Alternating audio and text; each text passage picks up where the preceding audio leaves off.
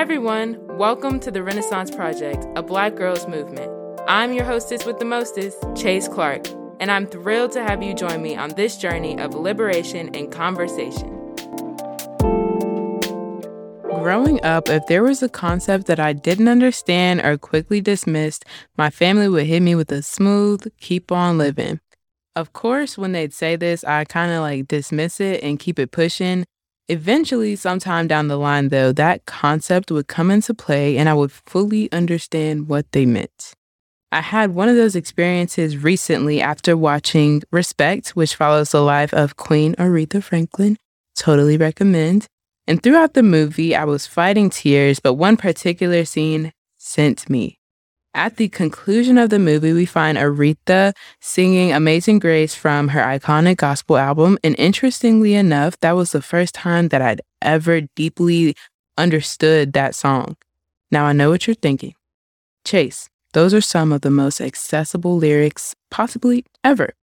And believe me, I know. But to understand, I think I'd have to take you back a couple years.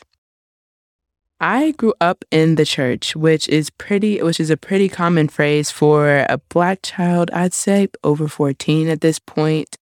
Church for me at the time was more like the site of the Antichrist, just because it was so long and so boring, and I was wearing clothes that itched, scratched, and caused major heartache. Major. I occupied most of my time with coloring books and small doll figures, and anticipated when I'd have to jump up for the next song. Cause you gotta make it look like you're paying attention somehow. Now, this is no shade to the church either. This was just my philosophy. Very young, of course. When 24 plus hours of tithes, praise and worship, preaching, screaming and shouting and letting it all out was complete, I found my joy in knowing that my grandparents would be outside waiting to see me. And at this point, my relationship with God was pretty much based on whatever my parents told me it was.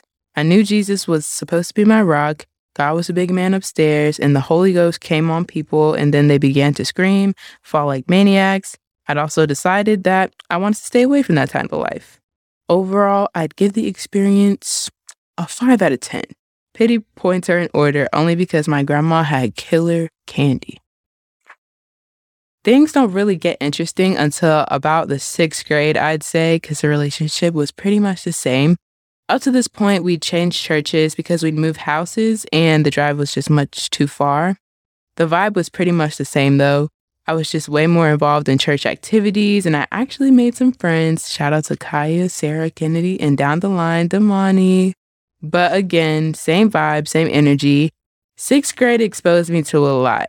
Most likely prematurely, and a lot of those things I knew did not align with what I was learning at church. I remember after the first day of 6th grade, I came home crying to my dad saying, "Those kids are just so bad. I'm on the bus with high school and they just cuss so much." Oh, my poor virgin ears. A few months later, I believe, cut to scene 2, where you'll find a very embarrassed Chase and a very disappointed dad. The soundtrack to this particular scene is something to the effect of, "You remember when you came home after the first day, you talked about all those kids cussing, and look at you." Ooh, what a time. I won't lie and say that I stopped cussing either. And in addition to this, I was on a mission to be extremely mean to anyone who liked me. When I say mean, I mean you look at me one more time and yeah. Remember though, I was a sailor at the time. So, of course, I knew these practices didn't align with my Christian morals, and because of this, I kind of checked out of it. Of course, if you saw me at church during that time, I was there, but internally not so much. This pattern continued and, dare I say, worsened as the middle school years progressed, and the scary part in hindsight was I had no issues with it either.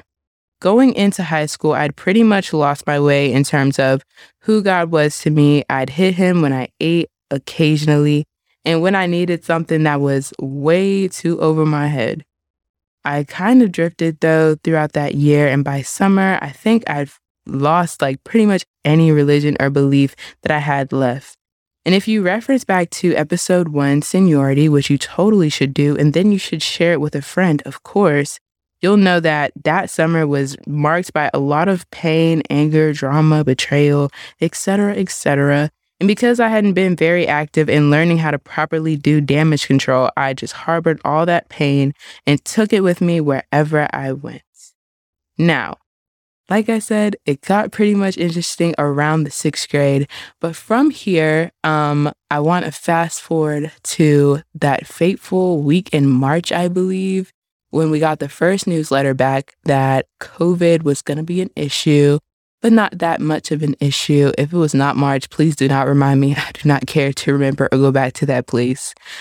By that time, like I said, I was just pretty much drifting through Christianity, going to church, listening half the time, taking notes, but not really ingesting all that it had to offer.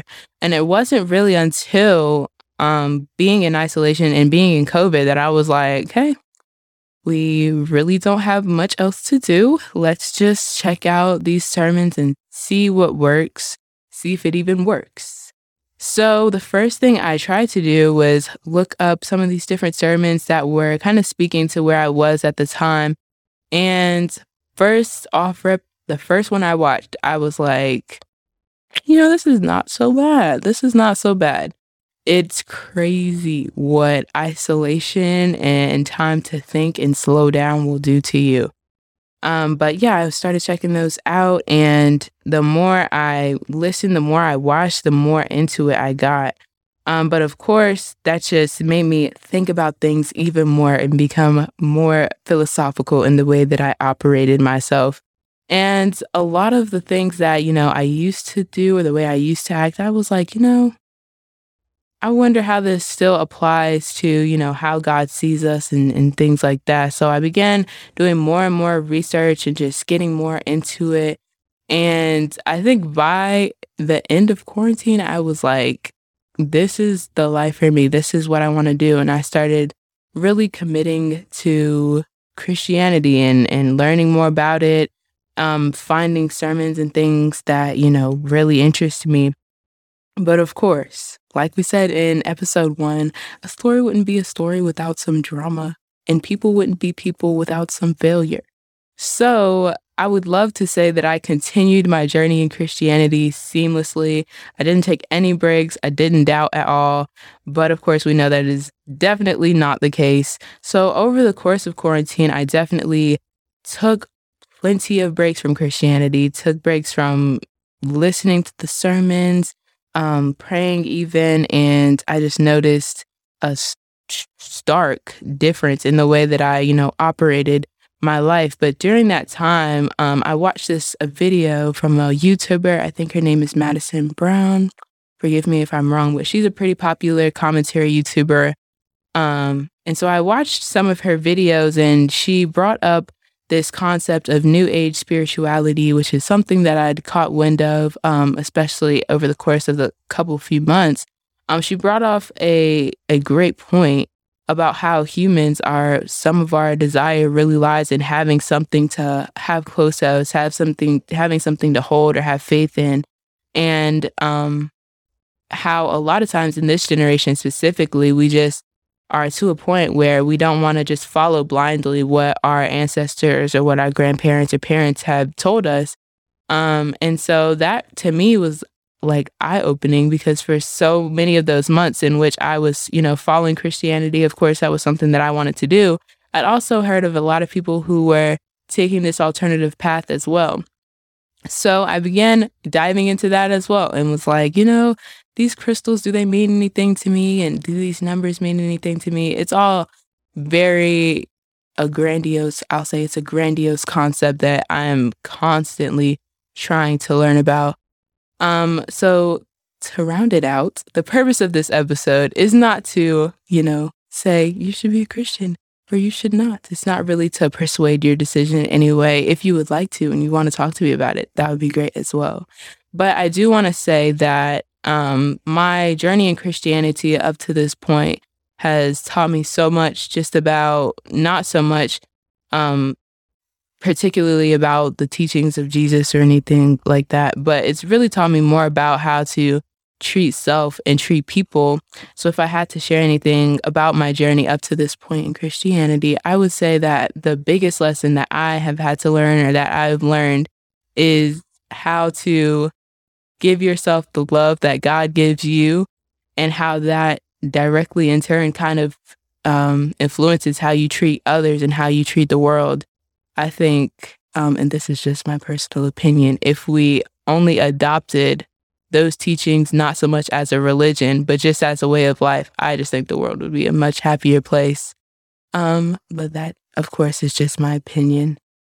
So yeah, I'm wrapping up this episode. I just wanted to drop in and say that Christianity, faith, finding purpose, all of these things are things that, are very turbulent at times.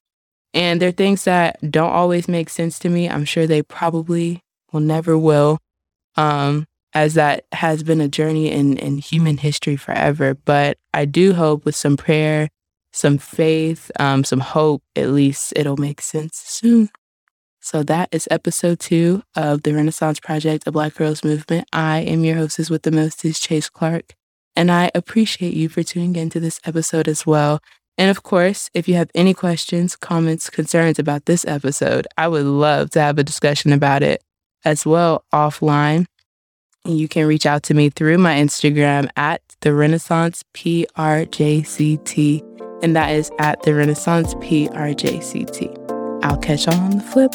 Thank you. Thank you for tuning in to the Renaissance Project, a Black Girls Movement. Want to join the combo? Contact me via Instagram at the Renaissance PRJCT, or you can email me at the Renaissance PRJT@gmail.com. If you feel led to donate, you can do so by sending your funds to $ChaseAC7 on Cash App. It is not required, but definitely encouraged. That's all from me. I hope to see you next Thursday. Until then, be well.